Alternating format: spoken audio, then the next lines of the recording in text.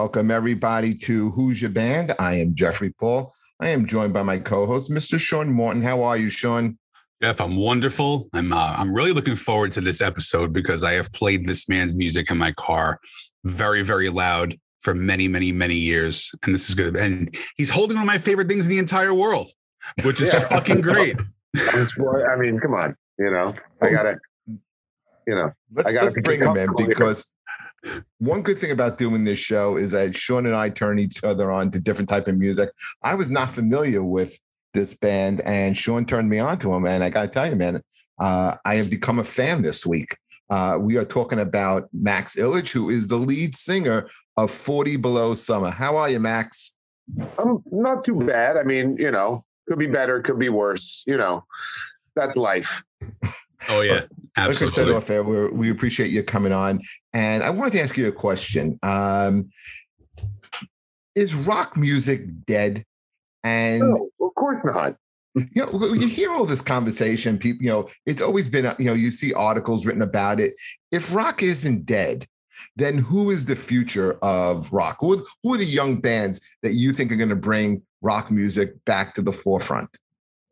Oh, I mean, I honestly, I couldn't tell you. Like, I could just tell you like who's going to bring it back to the forefront. I could just tell you I mean, there's plenty of excellent bands out there that are doing really cool things, and great sounding bands all over the spectrum of rock and roll, but and metal and whatever you want to lump music into. This so many subgenres nowadays, but just rock in general. I mean, I guess it's not as mainstream as it was, I guess, in the heyday of the, I guess from when we were born and growing up and coming up through the 70s and 80s and stuff. When I was like 12 years old, 13 years old in the late 80s, and you look at MTV's Countdown, back when MTV actually played music. And you saw MTV's Countdown, it was like littered with, like the top 10 was littered with like hard rock bands, of the Guns N' Roses, the Skid Rows, the, Motley Crue's, the, all those bands. And, I guess I would think, through like the Nirvana era when, you would go and then Nirvana and Soundgarden and Pearl Jam were all over the, the top 20 countdown or whatever. Yeah, I mean, it's not as mainstream as it was then, I guess the last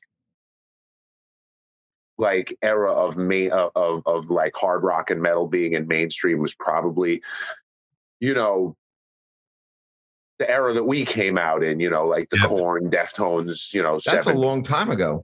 Yeah, that's 20, that's 20 years ago. Well, I mean, when that movement started in the mid 90s, that's over 25 years ago, but it didn't really hit mainstream success until like the late 90s and very early 2000s when, when like Korn and Limp Bizkit and those bands, were all over, and System of a Down and Disturbed were all over, the radio, like modern rock radio. And yeah, it's since then it's changed, to a certain extent, I guess, because you haven't had like many like platinum selling artists, multi-platinum selling artists who are all over rock radio, as you did back then. I guess when the movement changed in the mid 2000s to like the metalcore movement, that stuff was more aggressive even, and, it just didn't, get played as much on mainstream radio. And then I guess nowadays you don't really hear much like hard rock or metal on mainstream radio. I mean, you'll hear Bad Wolves, and more power to them. I grew up with Doc and Tommy. I mean, I know they split now. I wish all those guys the best. Because, like I said, they're a few years younger than me, and they were, teenagers when I met them, and talented young guys, and now they're doing really well. But you don't see much like Bad Wolves as far as like bands getting on mainstream rock and mainstream radio, and I understand why people would say maybe rock is dead, but no, it'll never die. There's too many pissed off kids for rock to ever die. No, but you watched, like, last week you had the Grammys on. So between the Grammys and the Rock and Roll Hall of Fame and the disrespect that rock music seems to get. So that's why I posed the question to you, and well, yeah, but that's mainstream, like the whole thing about heavy metal, at least from the harder side of rock and heavy metal was never supposed to be mainstream, so that was the whole thing. Like Metallica, Slayer, Megadeth, all those bands, they weren't mainstream, in the beginning. They became mainstream later on after they had such a large audience that, radio stations and MTV they had to play them. When a band like Metallica, when Master of Puppets came out in 1986, and, they toured with Ozzy, they toured with all these big bands, but they never released a video. They didn't release a video, for the first 3 albums, they didn't release a video. They weren't on mainstream, but the album still went, I think, double platinum before And Justice for All came out. Double platinum. Crazy, right? Like, that's insane. So when a band goes double platinum with absolutely no support from mainstream media, radio, or anything, it's like, okay, wait a minute, we have to support this band now because they have an army, a legion of followers, and of course, once Metallica did hit mainstream, they sold 20 million records, so yeah, the underground is always going to be there. There's always going to be, look, even Slipknot, when they came out, they weren't getting played on the radio and MTV, not like they're more,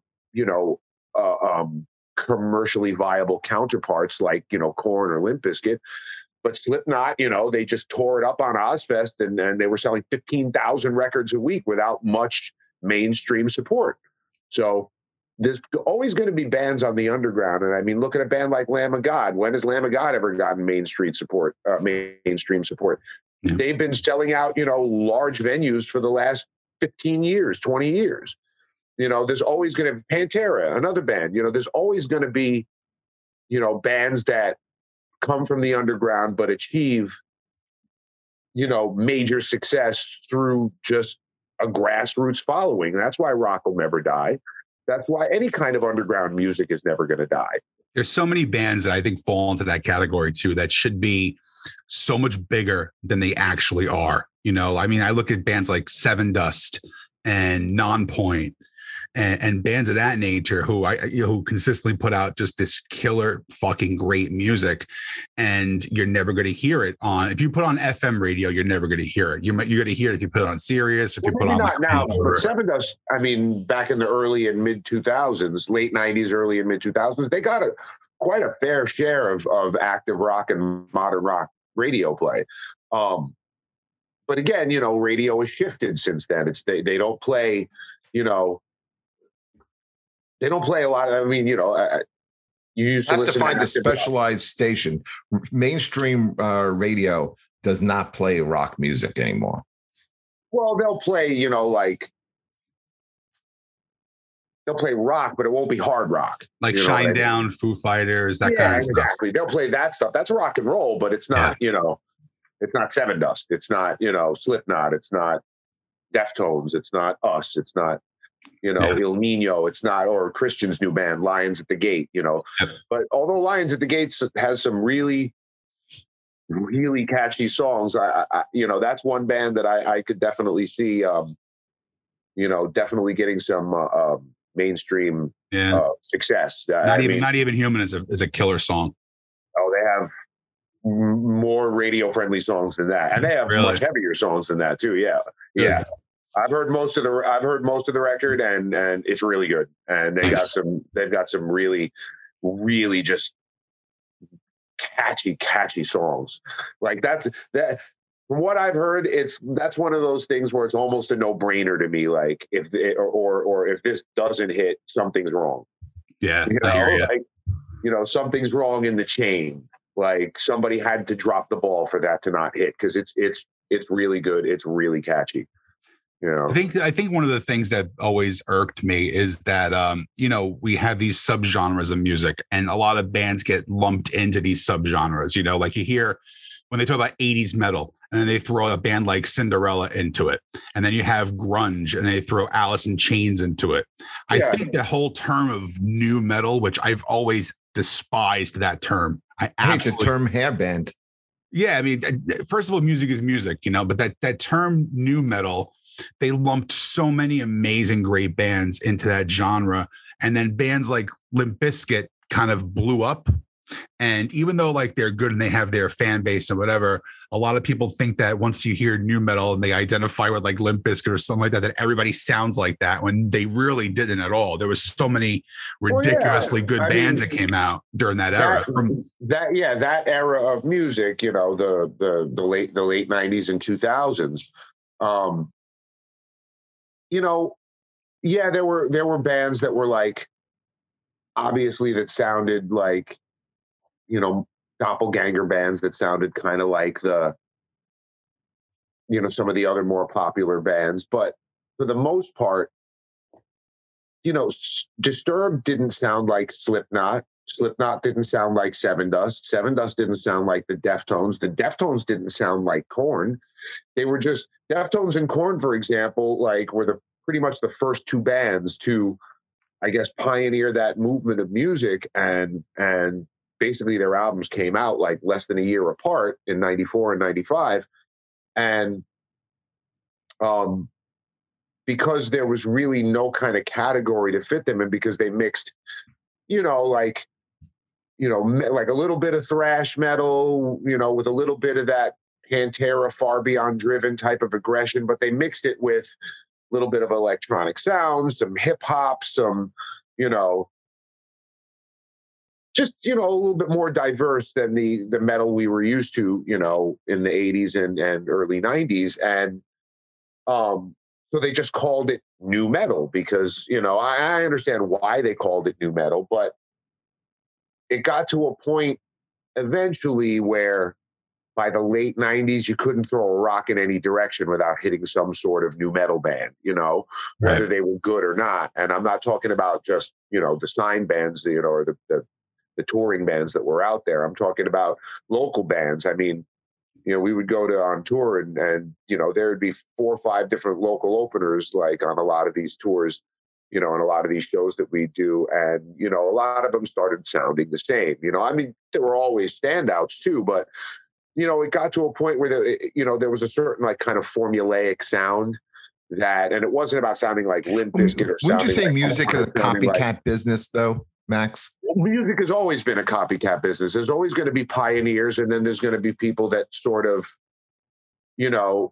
ape what the pioneers are doing. But then there's also going to be, people who are, or groups who are inspired by, maybe what the pioneers were doing a little before them, and then do their own take on it. And that's how you get bands like, like the Slipknots and the bands that came in, I guess, in the second wave of that era, the Slipknots and the Disturbed and the, Us and American Head Charged. Like, none of those bands sounded like, the bands that came in the first wave, like the Sevendust or the Cold Chamber or the Limp Bizkit, or the Deftones. Like the second wave of bands, that came afterwards in 99, 2000, 2001 sounded different, Very much so. But there were certain obvious influences from those early pioneers of the movement, but we weren't trying to copy them.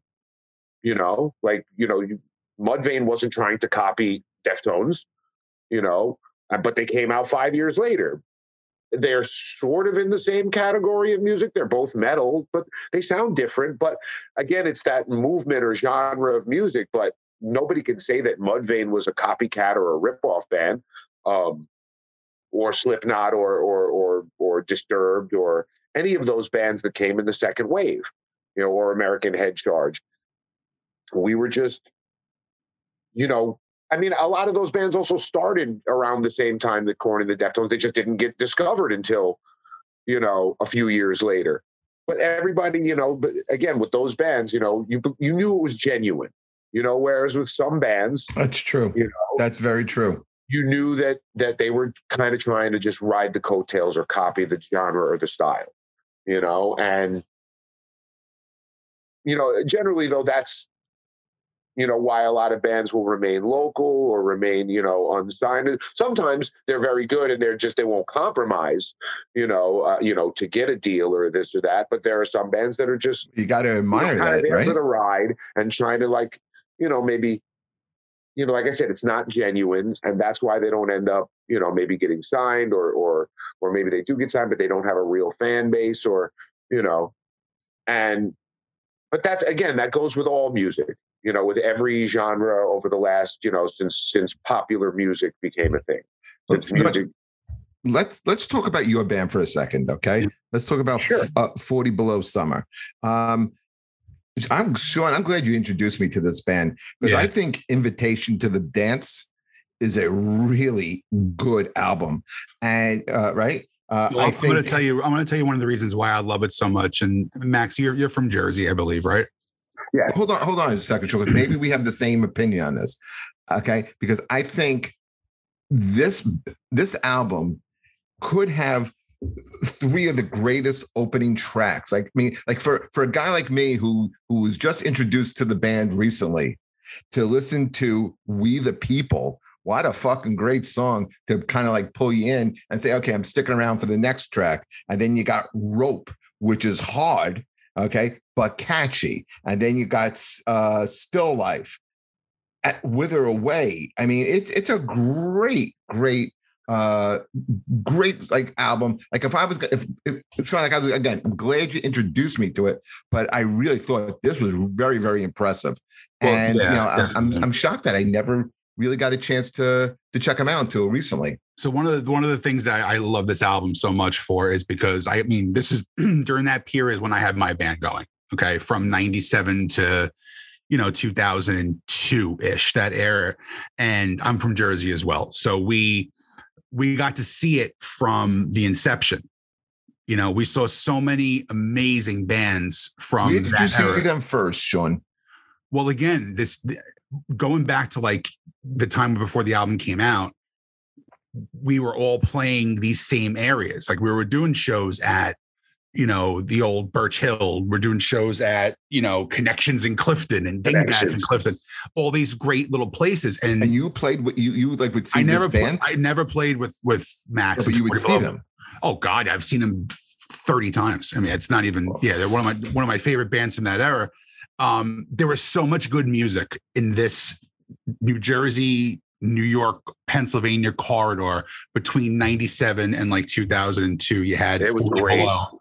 It was fucking mind blowing because you can go out on a Tuesday night and see a show with like El Nino, the Step Kings, and Disney Fist all playing together like an SOU show. And the how many people would be there? It'd be packed. It'd be absolutely packed. Yeah, by like mid late 99, when around late 99, we started getting played on SOU. I remember this Disney Fist. They got added maybe about 3 or 4 months to the station before we did. Start getting played on the station before we did. And there was a guy who lived around here. His name was Jimmy Schultz. He was a publicist for the Aquarian and the East Coast Rocker. I remember you, right? And he was called the Cuckoo Crazy Cat. That was his nickname. He's a wild dude, and he actually used to sing it wasn't called 40 Below Summer, it was called something else, but it wasn't Joey. It was Carlos, our original drummer, and 2 other guys. And Jimmy was the singer. Now, I guess it didn't work out for whatever reason. Well, it was more metal than Jimmy. Jimmy was more into like spacey, trippy rock and punk and stuff. And, Carlos's band was more metal. Now, I believe right after Jimmy and split ways with Carlos's band, I, sort of joined. And then it only took maybe 2 months before Carlos and I just sort of split from that band and started working with Joey on guitar. But Joey was originally a drummer and was playing drums in 2 other bands. So actually getting him into the fold, it took a couple of months. It would have happened sooner, but he was like, should I play drums? Should I play guitar? Should I play drums? And then he eventually, you know, he was doing both for a while. He eventually settled on obviously guitar and, you know, touring with us for all those years. And, you know, from, I want to say maybe like less than a year after we were like fully formed as a band and just started playing some shows, that guy Jimmy like showed up at our rehearsal and was like, yo, your stuff sounds really good. You know, if you got any demos, blah, blah. So I gave him a demo, and I didn't see him again for a couple of months. And then a couple months later, he just pulled up, like literally I was at a bus stop in my house. I was going into the city. I didn't want to take my car into the city, you know, because the parking and shit. So I was sitting at a bus stop waiting to go in, and he pulls up like right in front of the bus stop. And I didn't even recognize him at first. And he was like, I've been looking everywhere for you. You didn't put a number on the tape, you know, a phone number on the, you know, because this was back in 99. So it was, you know, we were still like, you know, making like cassette dubs of our, you know, demos and stuff. And I gave him the cassette dub and he flipped out over it. And I still didn't like really believe, like, cause I didn't know this guy all that well. Like I just knew he used to sing with my drummer, you know, 8 months ago or a year ago. And he was such a weird, crazy kind of guy, sweetheart, but, you know, he's a little out there. And he's like, I can get you on the radio. I can get you on SOU. I can get you an article in the East Coast Rocker and blah, blah, blah, and this and that. And I'm like, okay, I gave him my info. And literally like a few days later, he called me. He was like, next Wednesday, we're going to SOU and you're doing a walk-in interview. I'm like, okay. I don't know how the hell he did it. But he did it because they had never even, like the music director, they never even heard us. They never even heard our name. We were like literally as completely unknown as you could possibly think and imagine. And we never sent any music into SOU. So he actually like mailed them. They didn't even get, the interview was set like a week before we went in. They didn't actually get the music until like a day or two before the actual interview. So they're like, in their minds, and this is they told us this after we got to the station, in their minds, they're thinking, listen, we got to do this favor for Jimmy because he brought us Disney Fist, who's like popping off on the station now. He's brought us some bands over the years and we have a good relationship with him. But we were like, this band better be good because we're like, we've never had a band walk in here unheard before and just do a sit down interview. And they actually loved the demo CD that we gave them, because we actually gave them CDs, not tapes. They, you know, sat down with us, did an hour interview, played all 3 or 4 of our songs. And then almost immediately, we just started getting a lot of requests. And within a few weeks, we were getting played daily. And within a couple of months, we were getting played multiple times every day, you know, so it just popped off. And then with us and Disney Fist, and then like less than 6 months after that, El Nino reformed as Il Nino with Christian now doing the vocals. Christian was originally the bass player when George was doing vocal. And that's Il Mark Nino, Rizzo's band, right? Yeah, Mark Rizzo back in the band now. Yeah, he after 20 years he's back in the band. Amazing, but right? Rizzo, you know, and Dave and Chris started the band, you know, as a 3-piece with a different singer. And the band completely changed when Christian took over the vocals, because beforehand they didn't really do melodic vocals. It was, you know, very much more like a more hardcore, like New York hardcore version of Sepultura. You know, with a more of a screamer than a singer. Whereas Christian could do both. He could scream and sing, and he could write Christian's always been able to write hooks. And the moment Christian joined that band, he started writing hooks for the band. Then literally they got offered a record deal after their first show as Il Nino. Yep. That's amazing. Oh, dude, we played it with them. It was our second time playing with them. Oh, no, sorry. It was their second show. Excuse me. We, when I used to have my rehearsal studio, it was in East Rutherford, and we shared a wall with Step Kings and Il Nino. Step Kings and Il Nino had this tiny little studio. I mean, it was Jeff. This thing was probably 10 by 10, right, Max? It was fucking tiny. Well, I've never actually been inside. I've been outside the place. I've met them outside, but I never went inside because it was just so small. Right. And then we were a nobody band. We were just nothing. And our studio was like 4 times the size of the Step Kings. And our studio space was so big, we had a fucking hockey net set up at the end. Like it was gigantic. We used to have couches. We had 3 couches. And because we were young, we were 21, 22, we couldn't afford, hotel rooms. We were still living with our parents and shit. We would be going to bars and stuff, and these guys would be practicing. We would be banging chicks on the freaking couches, and hearing all these bands just playing. It was just a fucking amazing time.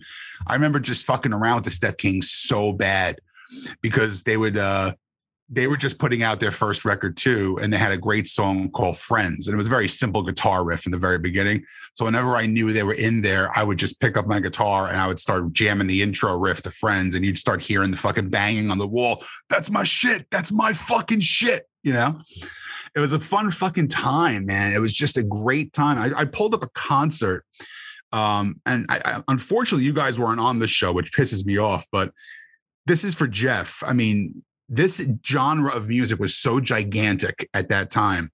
In 2001, SOU had a concert. It was called the Riverfront Rampage. And it was a couple days after my birthday. It was in August of 2001. And this is on one show. We had Killswitch Engage, Lamb of God, The Misfits, Clutch, Hatebreed, El Nino, Overkill, Chimera, Shadows Fall, Biohazard, God Forbid, Propane, Primer 55, Dog Fashion Disco, another band that should have been so much bigger than they were too. Skin Lab and Among Thieves and VOD. This was on one show. Yeah, actually, we were on tour with El Nino when that show happened, and they actually had to break off of the tour we were doing to do that. Or what day was it? It was August. Was it late August? It was like the middle of August, the 19th of August in 2001. 19th of August. I kind of think that. Yeah, no, we were still out on the road with them. Because we toured with them. I remember our first date tour on the road in 2001 was July. It was July 18th or 19th. I can't remember. Either we left on the 18th and started the night. No, it was July 19th. We left on the 18th. The first show was the 19th. And we toured with, it was Factory 81, Chimera, El Nino, and us. What kind of venues were you playing, Max? On that tour? Yes. They were like tiny, except for when we got, like, I call that the hometown tour, because the only decent sized venues on that tour were when we went to people's hometowns. Like when we played in Detroit, which was Factory 81's, we played, I forgot the name of the venue, but it was like an amphitheater that held like 1,000 people. It wasn't Harpo's, Harpo's was actually a real big place. It was on the other side of town, the nice side of town. And it held like 1,000 people. I can't remember the name of the venue now. It's been so long. I love the fact that Max is smoking weed right now and remembers a fucking show from 21 years ago. And like that whole tour, like when we played in, like, that show was good. There was like 500-600 people there. When we played, like, I mean, all the shows were good, don't get me wrong, but like that was like a pretty big show. There was like 500-600 people. When we played Chimera's hometown in Cleveland, New York City, New Jersey, Philly, I don't remember if we did Boston or Connecticut. No, we didn't do Boston or Connecticut on that tour, but we did New York. Oh, no, we did Boston. Like, those shows were all pretty good because us and El Nino already had a decent draw in those areas too. Like, obviously, the Birch Hill show was like 800 people. Yeah. The New York City show was like 600 people.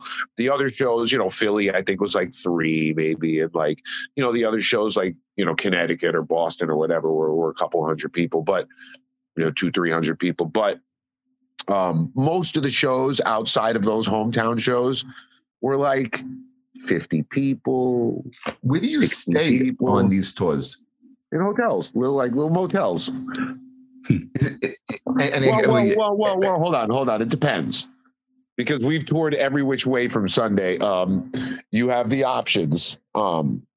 We never took the best option, which was my suggestion from the beginning, but nobody ever fucking wants to listen to me. And this is to save money, right? You're the singer. Yeah, well, in a way, yes, to save money. We had actually what was considered a really large touring budget in our contract guarantee, which was $150,000 back then. Generally, who's giving you this contract?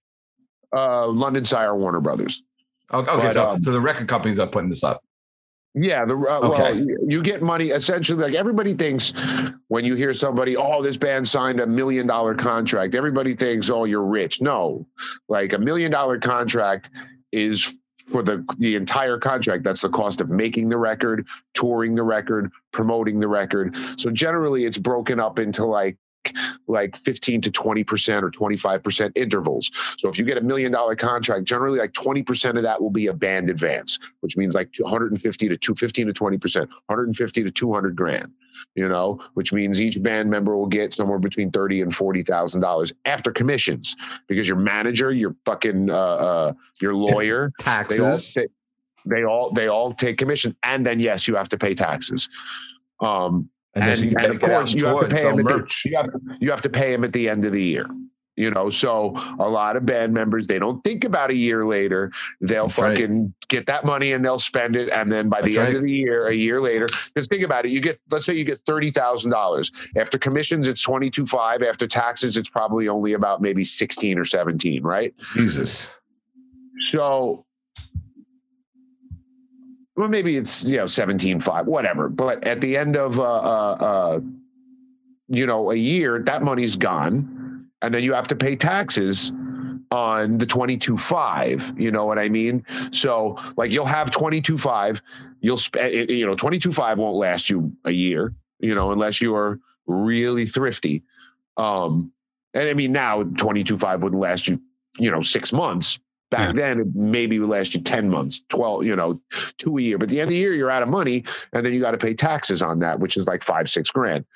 But you do get more money if you're a band that has a certain amount of expectations. You can sign a publishing deal, which will get you maybe a little bit bigger of an advance, maybe $250,000 to $300,000. But again, you have to split. You got to get commissions, and then you split it 5 ways. Then you pay taxes. So.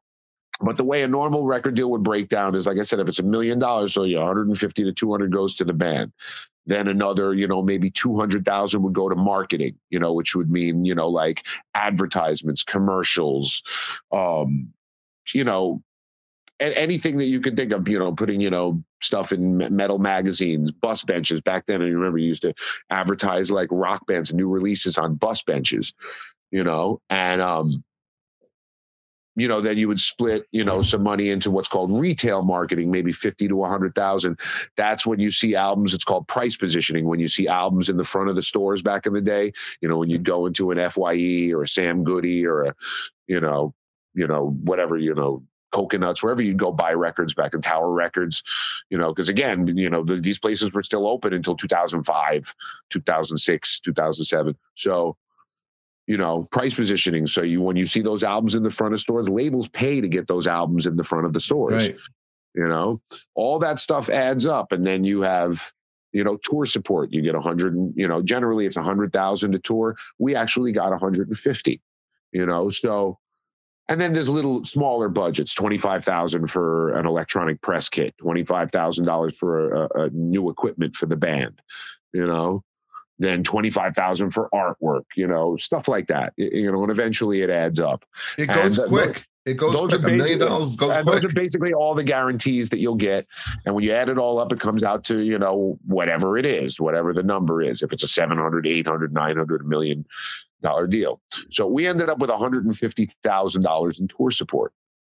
And the way you break that down is you want to break that down into a weekly budget. So you have $150,000 or monthly, weekly and monthly budgets. So you're looking at, okay, if you're touring, most bands, they rent their vehicles, right? So the budget what did you for guys rent, do?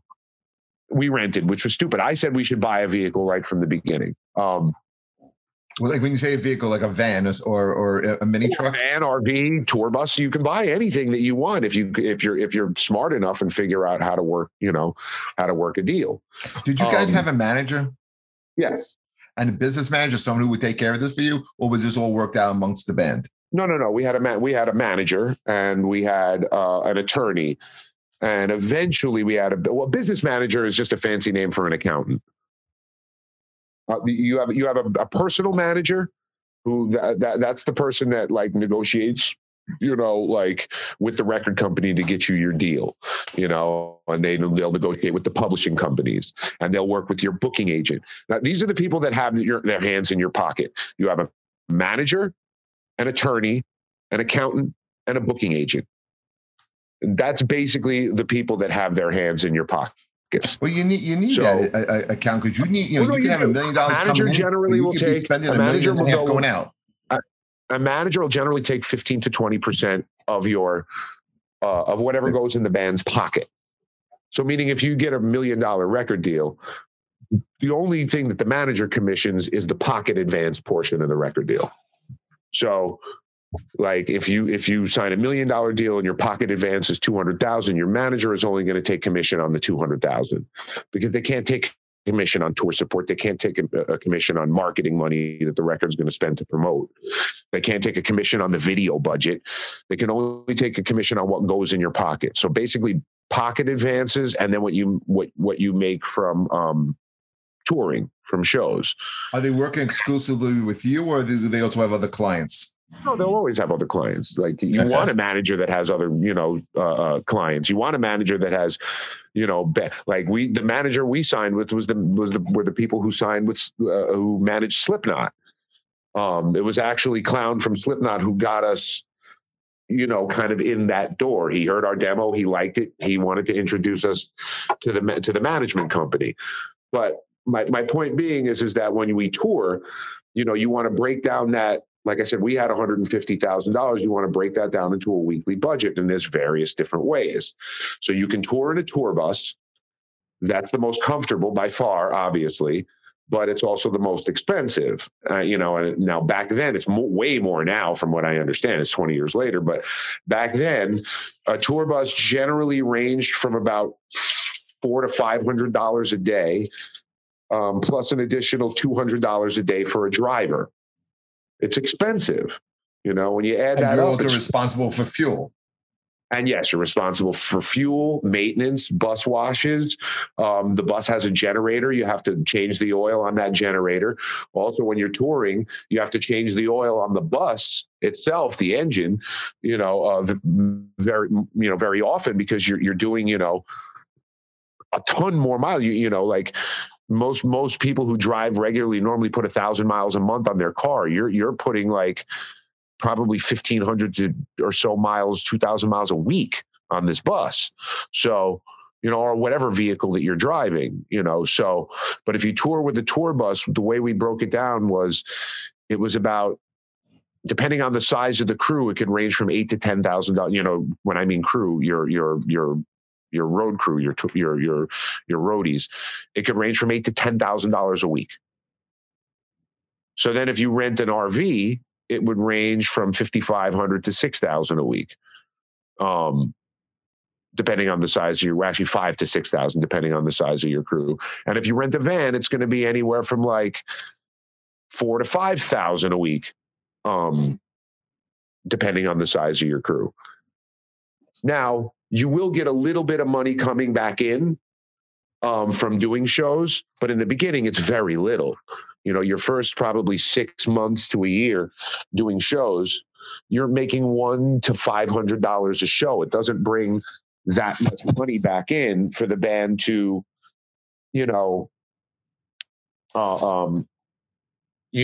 supplement, your tour support. So that way you can stretch your tour support.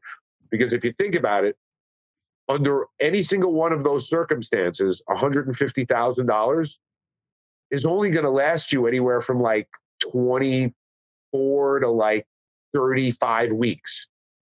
That's not a lot of touring. And then you're out of tour support. So that's why it's like, even though 150,000 is considered to be a lot, it really isn't. When most bands are getting, that's why a lot of bands would buy their own van. But the problem with buying your own van or touring with a van in general is it gets so cramped and very uncomfortable, especially when you have those really long drives. Because sometimes you can't route a tour where everything is like consecutively set up, where you're only doing 2 to 4 hour drives. Sometimes you have to do, that 500-mile drive overnight. You finish a show, you're out at 1 a.m, and then you have to be, around noon, 1 o'clock the next day, 500 miles away. Yeah. And if you don't have a bus and you're driving yourself in a van, you're fucking exhausted. Sure. Who's driving the van? Is it a band member or a manager, or who drives the van in that case?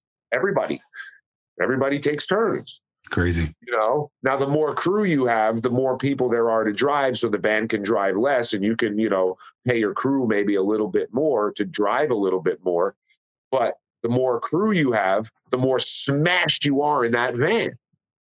If you're in a bus or an RV, you can at least move around, and at least have more places to sleep. My plan was we should have bought an RV. Not a van, an actual RV. But what you do is you take a third of your tour support, which is $50,000, and you put it down on, let's say, an $80,000 or $90,000 RV. You want to get one with a diesel engine so it'll last longer. It might cost you a little more. And don't get. And here's the other thing: don't get what I call bus envy, and that means you try to get the biggest RV you can. So it's like a bus. No, just listen. Get the best deal you can for the money. And this is back then. Again, it's probably nowhere near viable today because deals are different nowadays. But get a reasonable sized RV and you finance out the rest where you're paying it monthly. But it comes out to maybe $1,000 a month versus $500 a day, or $300 a day, or $400 a day. It's a lot less money. Then when you break down your budget's only about $3,000 a week. Because you're not paying all this money for a vehicle rental. You're only paying $250 a week. The rest of the money can go to your crew, your per diems, gas, tolls, and hotels. Comes out to barely over $3,000 a week. Now with $100,000, you can turn that into 33 weeks of touring, with the money coming in about $500 to $1,000 a week from guarantees. You can stretch that out into 45 or so weeks of touring. Then with a few breaks in between tours, that's a full year. So Max, let's talk about the human side of this now. Okay, so now you're touring like this. You're on a van. You're on a. We toured every which way. The only thing we didn't do was buy the RV. We rented an RV. We rented a van. We rented a bus, and then eventually on the second record, we bought a van. Okay, and yes, we saved a ton of money doing that. Okay, so now you're doing this constantly. You're doing these long drives. Is it hard getting along with band members? Like, you mean, especially touring, do they get on your nerves? Well, of course. When you're in a bus, you can at least isolate yourselves when necessary, whereas within a van, you can't. And, when you're in a van, look, when you're in a bus, you don't really have to get hotels. That saves you money. You generally might want to get, or even in an RV or a bus, you might want to get, one hotel room a week as really like a shower room. Yeah, because when you shower at the venue, you can also go to truck stops and get shower rooms for $5. So there's plenty of different options, and there's plenty of truck stops that have very nice, clean shower rooms. I would just recommend wearing flip-flops. You don't want to get athlete's foot. Other than that, there's lots of, little things, you learn and stuff on the road, but when you're in a van, you're going to get more hotel rooms, and you're going to stop at hotel rooms and you'll at the very least get 2 or sometimes 3 hotel rooms a night, because generally 3 hotel rooms a night, because you're going to be at least, 6 or 7 guys between the band and the crew. So you're going to need 3 rooms and a cot. So, because you get 6 beds with 3 rooms, and then with a cot, you can put that 7th guy in a cot. And yeah, you're a little less isolated because You know, you got to share a room with someone. And you're smushed together in the van. But you know, you do get, when you get to the venues and stuff, you do get breaks from each other. When you get to your hotel rooms, just, you know, yeah, you pair off, but still, as opposed to 6, 7 people being on top of each other, it's only 2 people to a room or whatever, you know. So there's still ways, but of course you're going to get. I mean, you get on each other's nerves in a bus too. You know, it's just, that's just the way it is. Sure. You know, you live with someone, you get on each other's nerves. When you live with 6 people, people are going to get on each other's nerves. It happens. Do you ever think about going into the business aspect of music? Because the way you've been describing everything is you are really on top of your shit as far as the monetary aspect of being a band goes. I guess I would, but I guess the opportunity has never really presented itself. I mean, the truth of the matter is that yes, I could probably be an A&R person for a record label. I could probably manage a band. I could probably, you know, do any number of those things. But I guess the opportunity has never presented itself. And that, I remember, and what I mean by that is like, I guess the right band. I've never, you know, I do also have my own studio, and I engineer and produce. So I am involved in that side of the business outside of my own band as well. So, you know, there is that. But I mean, I guess nobody from a record label has ever said, "Hey, Max, would you want to come work A&R or this or that or marketing or whatever?" I don't know. That'll never happen.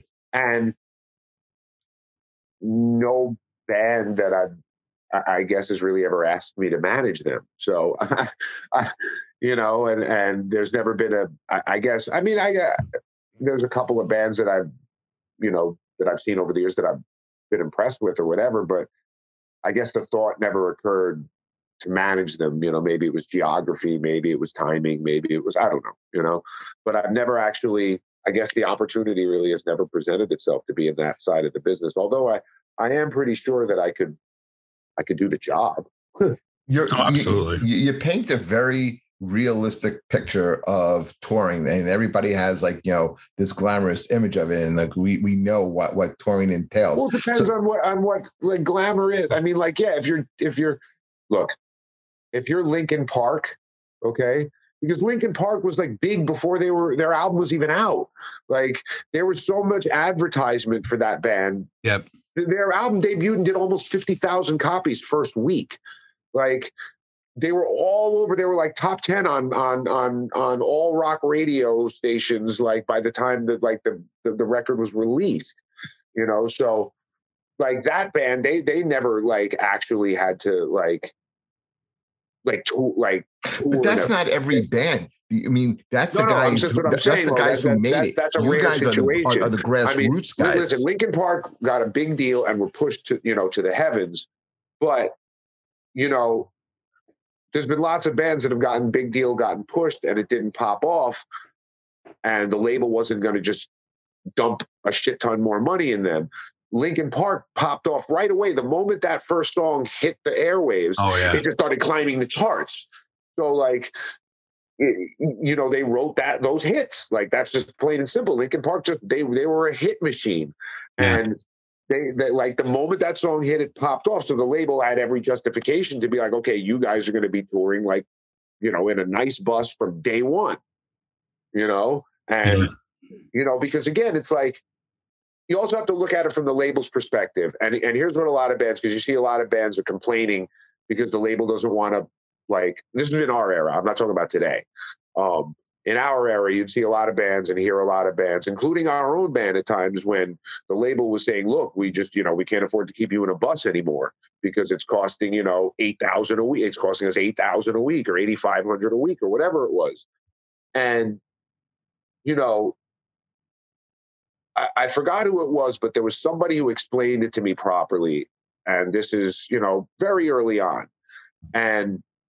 But it was somebody in the business, and said, well, how many records are you selling? And this was, you know, maybe less than a year after I think Invitation came out, maybe like 8, 9 months. And we were selling maybe 1,000 records a week. And he goes, okay, well, the 1,000 records a week that you're selling is generating for your label about $550 $6 a record. So that's $5,500 to $6,000 a week. They're not going to pay $8,500 a week for you to be in a bus. They're fucking losing $2,500 a week. That's right. Yeah. That's right. If you want to go to your label and demand that or not demand, but like, ask for them to, keep footing this kind of touring budget for you every single week, you have to be selling at least that much every week in record sales. So meaning you got to be selling 1,500 to 2,000 records a week, somewhere in that range, for you to be going to your label and saying, keep us in a bus. If not, get back in a van and keep your budget down.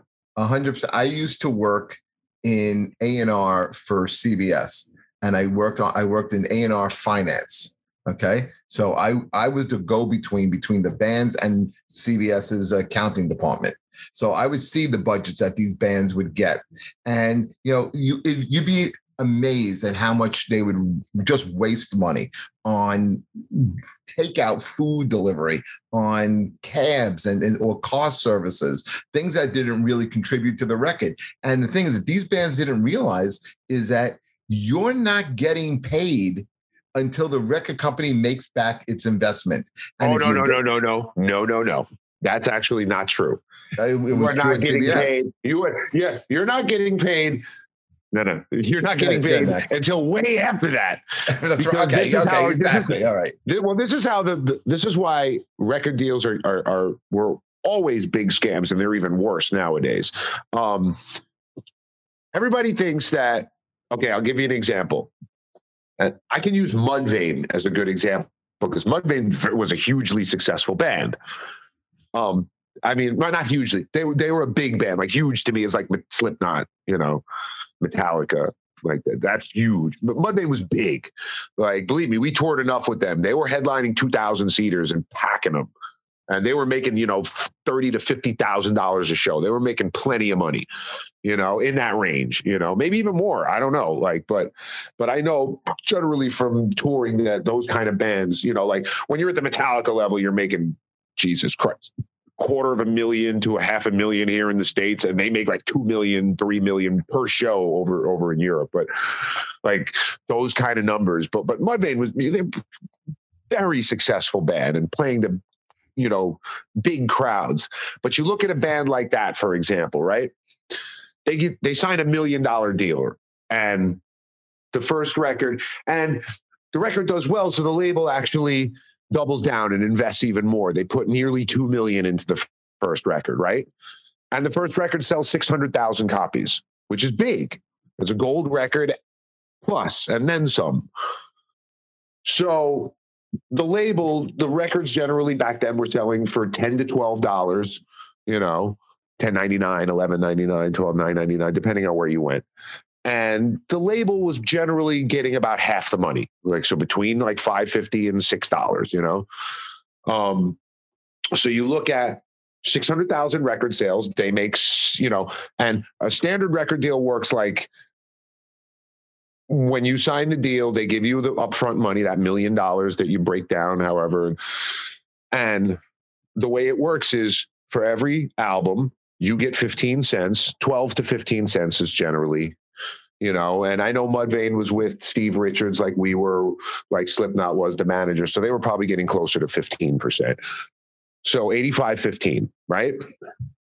So, but the label doesn't get paid. You don't get any money until the label gets back their investment. But there's a catch. So the total revenue coming in would be about, out of like, let's just say a $10 album would be like, $5.50 to the label, 2 to the distributor, 3 to the distributor, or 2 to the store, 2 to the distributor, and then like $1.50 to the band, right? So the label gets, just approximately $6 a record. And after 600,000 records, they made $3.6 million. So they've profited $1.6 million, right? So they've been paid back. The band should now, since $2 million, once the label got paid back their $2 million, the band should be getting $1.50 a record, right? No, that's not where the label gets paid back from. The label gets paid back out of your $1.50 a record. So 600,000 records sold. You've paid them back $1.50 a record. That's 900,000 out of 2 million. You still owe them 1.1 million. So what does your manager do for the second record? He goes and asks for $2 more million. You're never going to pay back the label, not unless you're selling records like a Linkin Park. It's like compound interest. Exactly. You never pay, like a band like Mudvayne, when they, after the fourth album, when they owed the label like 7 million to 6 million, like they're never paying them back. It's like the band TLC. But the label made plenty of profit. Oh yeah, the band TLC. They were one of the biggest pop bands of the 90s. And they wound up being like $18 to $20 million in the hole. And you think these bands but the label can't, but here's the thing, the label can't take that money from you. It's not like the label can come after you and say, well, you owe us $18 million, whatever it is, like, or 800,000 or 2.2 million. You can't. They can't. They just drop it. They can't. They're making money. They don't care. They don't care. The thing is when a band loses them money, that's when they drop you, or that's when they. Well, that's it. If you don't, especially on the first record, if you don't turn a profit for them in that first record, like if it costs $1 million, you bring in 350,000, and I'm using a band called New Man that I'm using that example. They were this band out of Boston. They won like all the competitions, and that they got a record label. You know, they sold like something like 6,000 units, and they were dropped immediately. Oh yeah, I mean, it happens with a lot of different artists. I mean, they just don't sell. And I mean, in a way, it actually didn't really happen to us. Like, it happened to us in a different way, though. Yeah, like I want to talk about that. Well, we signed our record deal. Who did you sign with? London Sire Warner Brothers. Okay, major label, great label. Yeah, and we signed the deal in March 2001. We went to make the record. Well, actually, we signed the deal in February, like late February 2001 or early March. By the middle of March, we were in LA making the record, and everything went fairly smoothly making the record. We came home. We were, gearing up to tour. How long did it take you to record the album? 2 months. And that was a big waste of money. Well, not a big waste of money. I shouldn't say that. It was a great experience, but we wasted a lot of money. Like we could have easily saved about between $50,000 and $75,000 and still kind of made the same record. How could you have saved that money? Do it in less time? No, by not flying everyone to the most expensive studios and the most expensive like places and like hotels in LA. We could have all done the record in New York City, and it would have been a lot cheaper to do it in New York. Who chose to do it in LA? Our managers. They wanted us out in LA, and look, the truth of the matter is they wanted to use up the budget anyway. But the truth is we could have ended up doing the record in New York, being under budget. And don't get me wrong, I like the experience of going out to LA. It was a lot of fun. But in hindsight, staying at home, saving, $60,000, $70,000 making the record, and then using that money somewhere else, especially given what ended up happening. But again, hindsight's 2020. We made the record, we came home, and then problems started happening. Like our bass player Hector had an accident on stage. He slipped and fell and tore his ACL. We had to delay our initial touring. And then when we did start touring a month later than we were supposed to, we had to do it with a replacement bass player for over a month. Then when Hector came back, he was only about 2.5 months removed from his surgery, so he was still really hobbled. And it took him about another 6 months or so to get, to maybe where he was about 75 or 80%. But somewhere around, I want to say it was, because the record came out in October 16th of 2001. And I want to say it was somewhere around late November, and the record was selling fairly well. It did a little over, 3,500 copies, a little over 3,500 copies the first week. And then the subsequent weeks after that, it was, I believe, doing about around 2,000 records a week. Pretty much through New Year's, and even a little more over the holidays. And we were doing well on Active Rock Radio. We were actually with Falling Down, which wasn't really even supposed to be like a single. It was just supposed to be like kind of an introduction song, because it sort of encompassed the whole sound of the band in one song. And it was just a unique and interesting song, and it had some very catchy parts. The song did way better than expected, and it was charting, near the top 35 on Active Rock, inside the top 40, which is really good. And then it was sometime around like Thanksgiving, about 6 weeks after the record was out, when I heard some rumors from certain people in the industry that were not from our label or our managers or anything like that, just people, like I had made some friends already at that point, and I was getting calls saying, London Sire might be folding. And I'm like, excuse me? They've been a label for 50 years. What are you talking about? Yeah, well, Warner Brothers owns them. September 11th, everybody panicked. The economy took a big hit after September 11th for a while because people were scared. And radio stations started to remember Drowning Pools Let the Bodies Hit the Floor was a huge single. Radio stations started pulling it right after September 11th. I don't know how our song Falling Down actually stayed on the radio, which was really surprising to me. Because you guys flew under the radar. But like American Head Charge, who were, good friends of ours, and we were all under the same, they were also with the same management company as us, and we had toured with them a bunch already. Their promo, I don't know if anybody remembers their original promo posters of Uncle Sam with two black eyes, like stuff like that. Like, all those promos were being pulled. So everybody was all panicked. And we heard that London Sire was in trouble and that Warner Brothers might pull the plug and fold the label. So we called one of the guys, like one of the marketing or radio guys from the label, because I went and told the band, and I had heard it from more than one source. We called the label. They were like, no, what are you talking about? Then literally like 4 weeks later, this was a little before Christmas, we get a call from our managers, London Sire's folding January 1st. Holy shit. So that means we didn't have a label anymore. Yeah. But we weren't even that fortunate. We were in what's called limbo, because Warner Brothers owned London Sire, which means technically they owned the rights to our contract. They didn't even know who we were. Wow.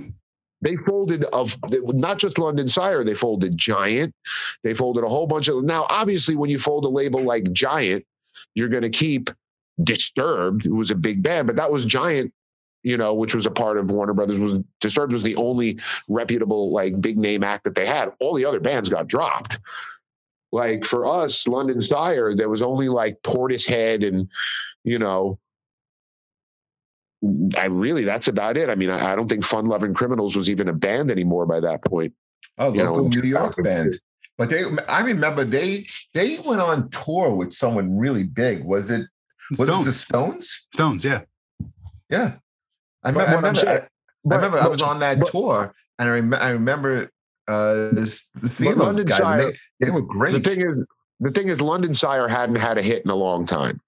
Like their big hits were like Ice-T in the 80s and Madonna first, and then Ice-T, and after that they hadn't really had much. And listen, Madonna put out several hit records for London Sire, as did Ice-T, probably through the early 90s.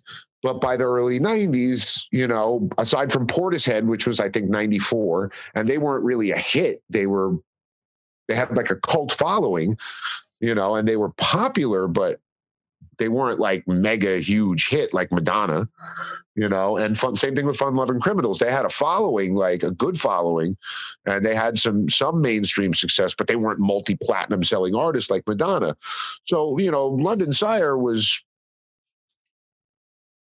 in debt to Warner Brothers a pretty good amount, because like any label, they signed lots of acts and put lots of money into them, and most of those acts didn't do well. Bare Naked Ladies, right? I think so, yeah. Were they on? Yeah, they were on Sire. Yeah. So That was one other pretty big. The Colts, Cyndi Lauper were on this label. Yeah, but that's the 80s.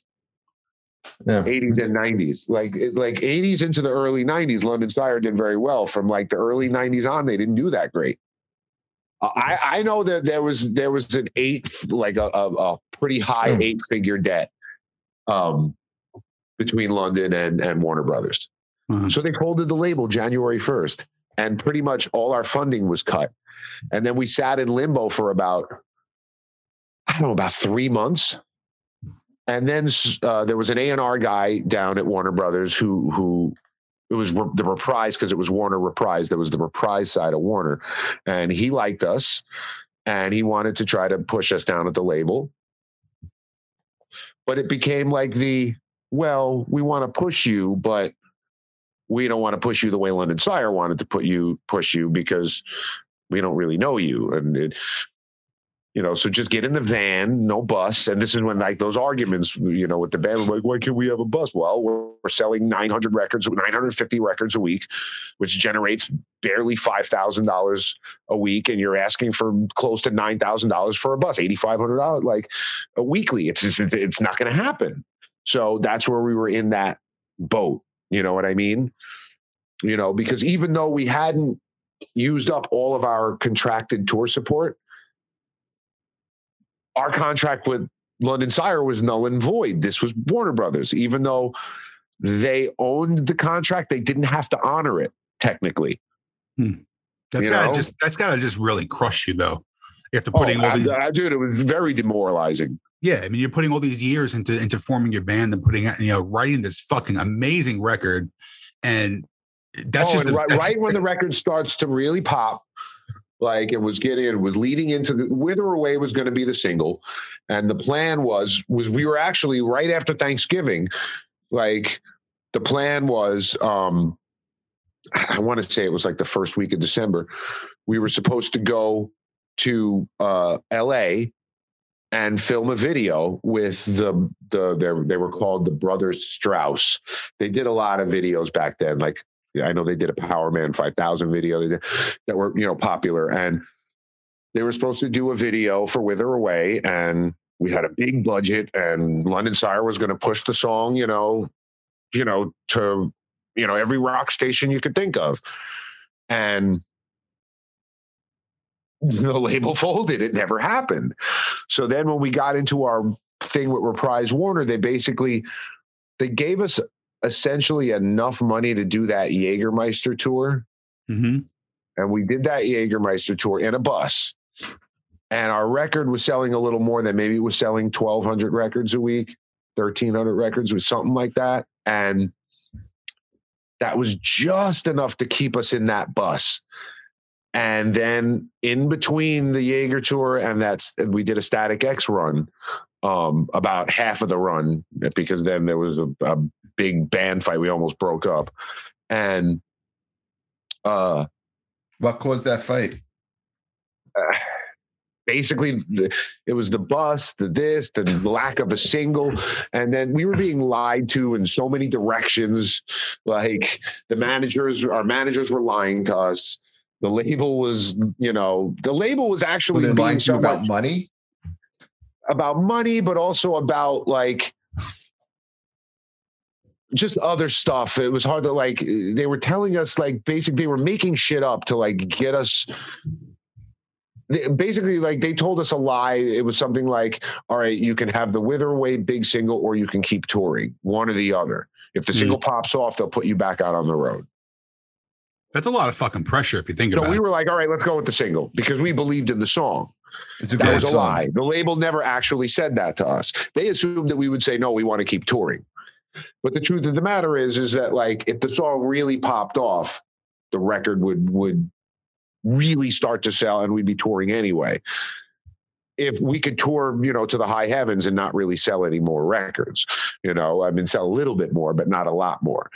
But in hindsight, we should have just kept, but the thing is it was a lie, because then our managers called it back. All right, well, they said they're not giving you the single. You just, you can tour, but you have to tour in a van. And then we had this big argument and this and that.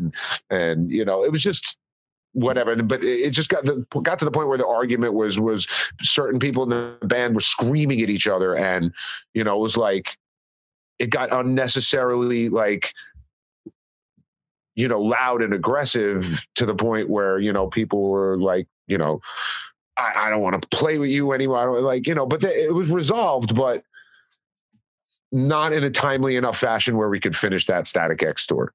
Let me ask you this, Mac, before we wrap this up. What does the future hold for 40 Below Summer and yourself? Well, I own my own studio, and I've expanded a decent amount over the last 15 years or so, and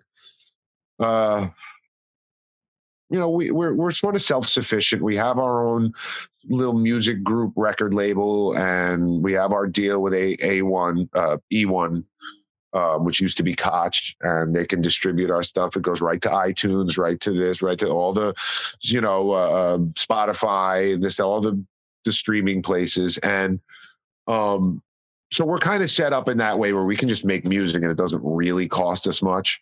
Up front, maybe a little bit of money for editing, because I produce and engineer and mix, but I don't edit. And then a little bit of money for mastering and a little bit of money for artwork. It's not that much money. And then we can, just put the music out. And yeah, I mean, for special orders, we can ship out CDs and we'll print up, a couple thousand CDs and send them out. No major distribution or anything like that, but digitally anybody can get our record, for whatever fashion they want, whether they want to stream it, whether they want to download, their own copy, it's accessible. Now, moving forward, I think it's time, and mostly Joey is the one who really like brought this to our attention. Before we want to try to like move into the new age a little bit more, and maybe try like setting up our own like channel and having subscribers who will maybe subscribe to our channel for whatever it is, $3.99, $4.99 a month, and we'll set up like a live streaming like system in our room, because our room's pretty nice. It's a recording and a rehearsal room, but it's nice and it's got nice ambiance, and we can set it up and do like live streaming, live playthroughs, live rehearsals, live shows, in that room. And then we have an even bigger room right next door to us.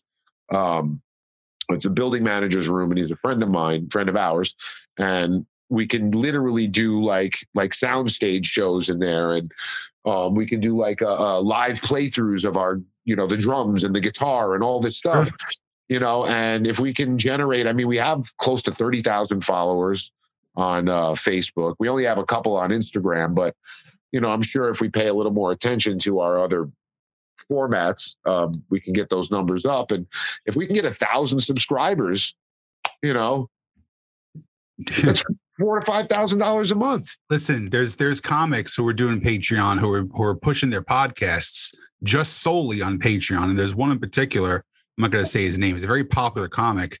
If you go on their pages on Patreon, scroll down to the bottom, it tells you how many people are subscribing to it. This fucking guy's making $185,000 a month by putting out an exclusive podcast episode a week just on Patreon.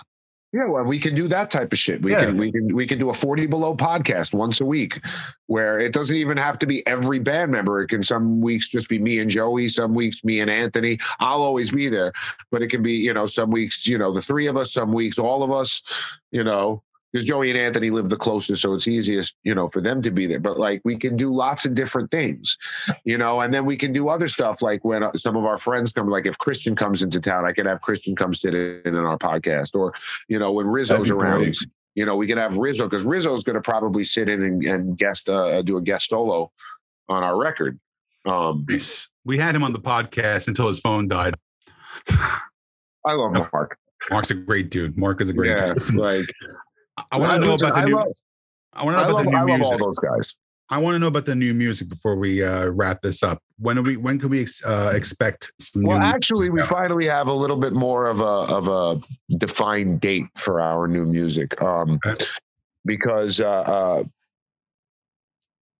we were really planning on starting to record in the summer of 2020. That was the initial plan. We had enough songs, and we felt at the time that those songs were good to go. And starting in the spring of 2020, when we were getting near ready to start recording, the pandemic hit. So then we all figured, oh, there's no point in recording right now. Who knows when this pandemic's going to end? And, you know, because it was supposed to be 2 weeks in the beginning, and by June or July, it was like, come on now. Yeah. But who knew when it was going to end? Well, by 2021 in the spring, it still hadn't ended. But it was like, okay, maybe let's record now, you know, sometime in the spring, you know, summer of 2021. But then some other stuff happened and it didn't end up working out. We had surges and shows got canceled and whatever. So finally, we got to this most recent, you know, time. We had the flooding, and that's what a lot of people like who've been following us on Facebook and Instagram have seen, is that we had some flooding at our studio when that hurricane hit last August. Last August. Yeah, what was the name of the hurricane though? Ida, yeah, or something like that. So whenever it hit, I believe it was the end of August. We got some pretty nasty flooding, and we ended up, it took months just to get the landlords at our studio to, like, you know, figure out where the flooding was coming from, how it was coming in, blah, blah, blah, this and that. So they eventually fixed it, but they didn't fix it until like probably like close to November. And when they did fix it, we had to like take all of our stuff out of the studio, like, or not out of the studio, but a lot of our stuff out of the studio, and then push the other stuff all into the middle of the room so they could get to the walls, because it was all coming from the back wall, because the back wall of our room is actually the outside of the building. So there was leaking coming in from the outside. So they fixed some stuff from in our room, and then they went to the outside and they fixed stuff from the outside. But it took a couple of months. And by the time they finished around November, the building itself is kind of run down. It's just an old warehouse that they converted into a bunch of rehearsal studios. You know, it's literally like probably 20,000 square feet.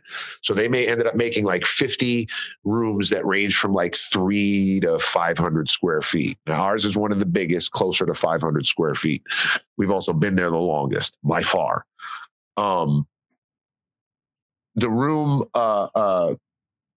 was just run down though. Like, I mean, and as opposed to running paint on it, and it was all concrete floors that, you know, you have to paint over the concrete floors, but they get so scuffed up and sticky and nasty immediately. Like within a month or two, it looks like it, you know, it did, you know, before they painted it again. So luckily the building manager from next door, who was a friend of mine, goes, I have a bunch of panel flooring in storage.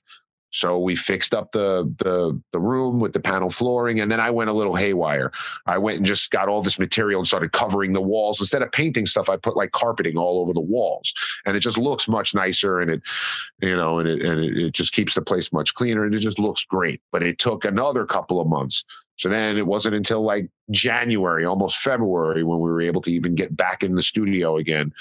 And by that point, it's 2022. It's 2 years later. Some of the songs in our eyes had become stale, so we wanted to try to work on some new songs. And then it was just a little bit of knocking off some rust, because we hadn't been in the studio for months. It was also just getting some of our ideas out of the way that weren't going to work, to get to the ones that were. And we've, you know, put together a new song, and we got another new one that we're about to finish, and possibly another cover song that we're going to do. I want to know the covers. I want to know the cover song. Well, I don't know yet. Okay. What are you touring with? There's a couple of different ideas, and I'm not going to throw them out there until we decide which one. Okay. Can I throw one in the mix? Okay, I guess. Yes, because I wanted to cover this song for 25 fucking years, and I never did. And my guitar player just sent me a really rough version of it, and it's good, but I want to do it really well. I want to do Pressure by Billy Joel. Yeah, that's one that I wanted to cover. The problem was one other guy in our band really wanted to cover it too, but the other two guys were like, I love the song because I think that keyboard part lends itself to a great guitar riff. Thank you. See, this is what New Jersey singers do, Jeffrey. We bring the fucking knowledge to these goddamn bands, and the bands don't want to fucking listen to it. Well, just think about it. You could take that Billy Joel riff, that turn it into like Pantera Shedding Skin. You know, you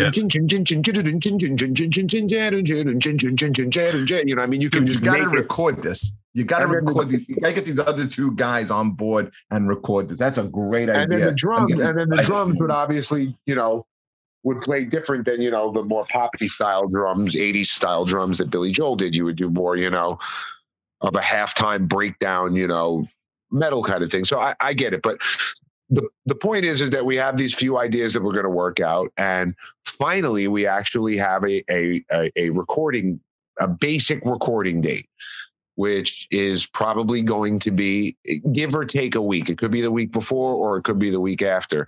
But we're thinking starting Memorial Day weekend, we're going into the studio to make this record.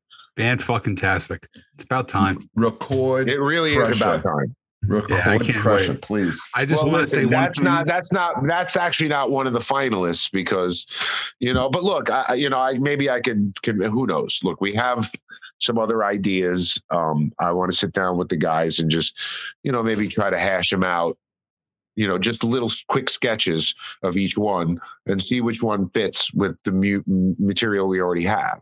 So, you know, it's going to be good though. I can just tell you the new song that we just laid down is really cool. And the other idea that we have is I think is going to be really cool too. They're both very catchy. They're heavy, but they're not super heavy. They have some pretty high octane parts, but it's just really cool. And I don't even know how I would describe it. It's just really, really cool. Very unique sounding. I went down a YouTube wormhole about a month and a half ago, and I went and saw an El Nino concert from New Jersey. It was the show that they went on, that they did right before they went on tour. And it was right when they got signed to Roadrunner. And then I totally forgot about the show, and I'm watching it on YouTube. And then my fat ass gets on stage. Roselle at the Cove? No, it was at Birch Hill. It was at Chrome, which is the old Club Benet. Club Chrome, yeah. And then I look at the video, and then my fat ass is on stage with them singing El Nino. And that was a very pleasant surprise that I forgot about that I actually did. So now my request to you is when you get back on stage and you're playing Dingbats, or you're playing somewhere around here, I am coming on stage and I am singing Step Into the Sideshow with you. Oh, sure. Yeah, no problem. Thanks. Well, listen, you know, like I barely sing that song anymore anyway. Like the crowd gets most of the work now. I'm old. I just hold the microphone out there and be like, yo, if it's in New Jersey, I'm not singing. I'm like, here, come on, guys. I'll do like a couple of the first lines of each verse and this and that, and then I'm just here. That's fucking great. Please let us know when the new stuff comes out so we could promote it.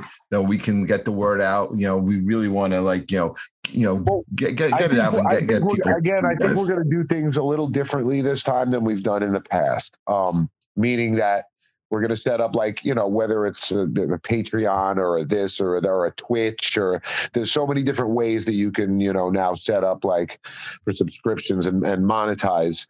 And, you know, again, keep the price low. Like, you know, people who are subscribing, you know, $5 or less, you know, and, you know, for that subscription price, you know, I think, you know, maybe we can work some deals out where if you're going to be one of our subscribers, you know, you'll get the album, you know, you'll get whatever, however you want the album, you know, whether it be a digital copy, you know, a streaming, blah, blah, blah, this, whatever. You can, you know, get the album. You don't have to worry about it. It's part of the thing. And then we'll work something out where you get all sorts of like, you know, bonus content, you know, and then on top of that, as opposed to just, you know, maybe putting out a song, giving it a couple of months to build, and then putting out a record. I think we're going to just drop a few singles, like, And when I mean singles, I don't mean songs that are going to be radio friendly or this or that, just songs that we think are really strong that the people will like. And then, through, internet means we'll be able to push it, and also if we're like,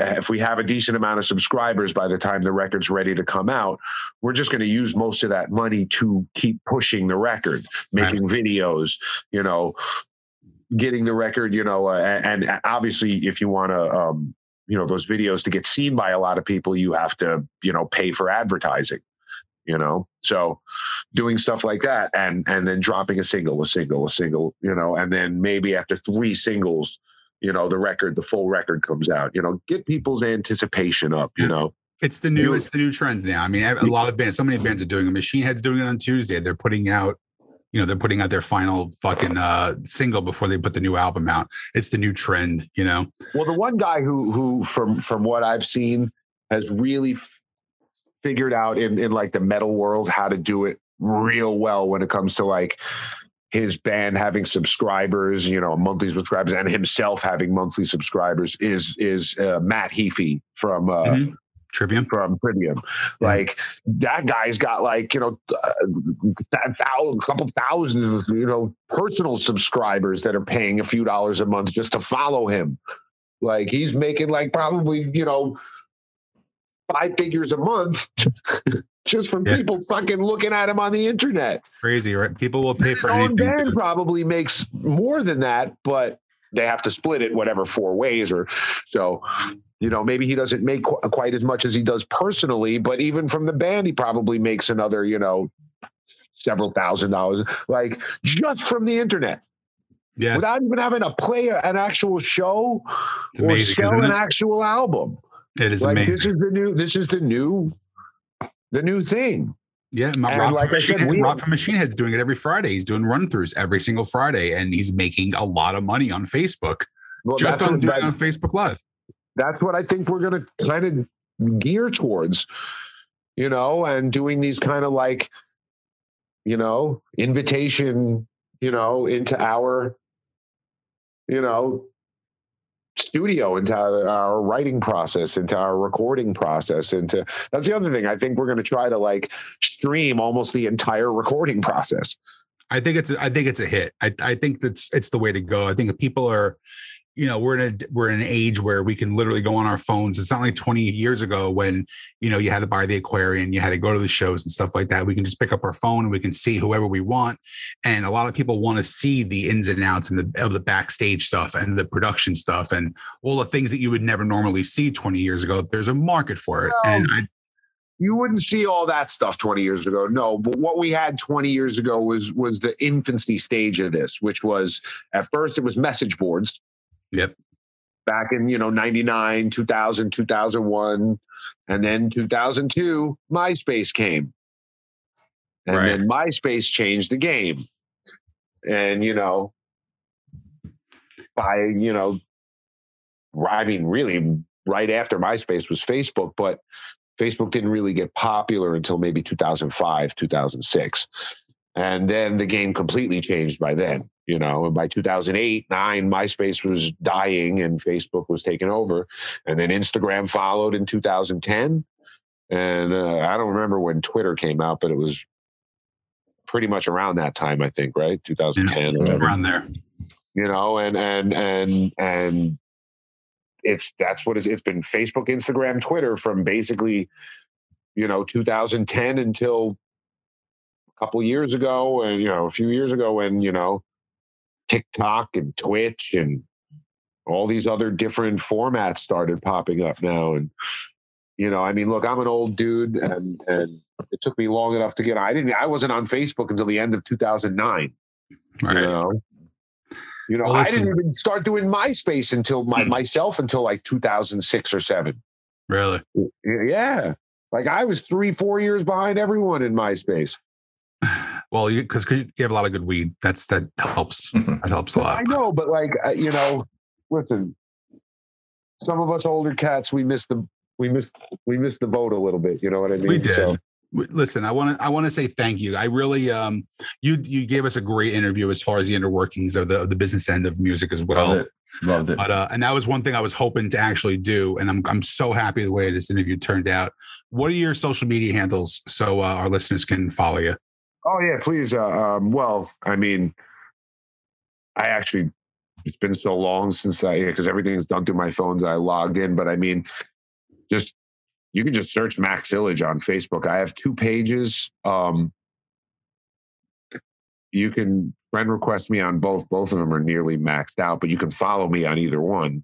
The main one is I think a black and white picture of me. The secondary one has like a red background in the profile picture.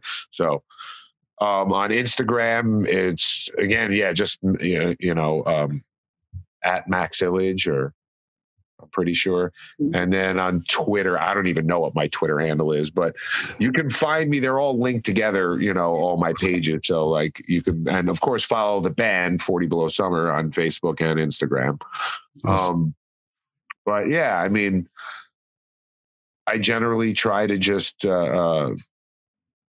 be somewhat accessible. I'm not, important. It's important. It really is. No, but listen, I'm a little introverted. I'm a little private, in certain aspects. Like I don't do a lot of DMs. Like I also my messengers on both Facebook and Instagram are generally very backed up. So, sometimes it takes me a little while to get the messages. But if you tag me, I'll respond, in a post or something, or in a comment. I'll generally respond pretty quickly. Very cool. But again, it's like I always try to be friendly and answer questions, and that's important. And it's not like I'm like I said, I'm an older guy by comparison to these people.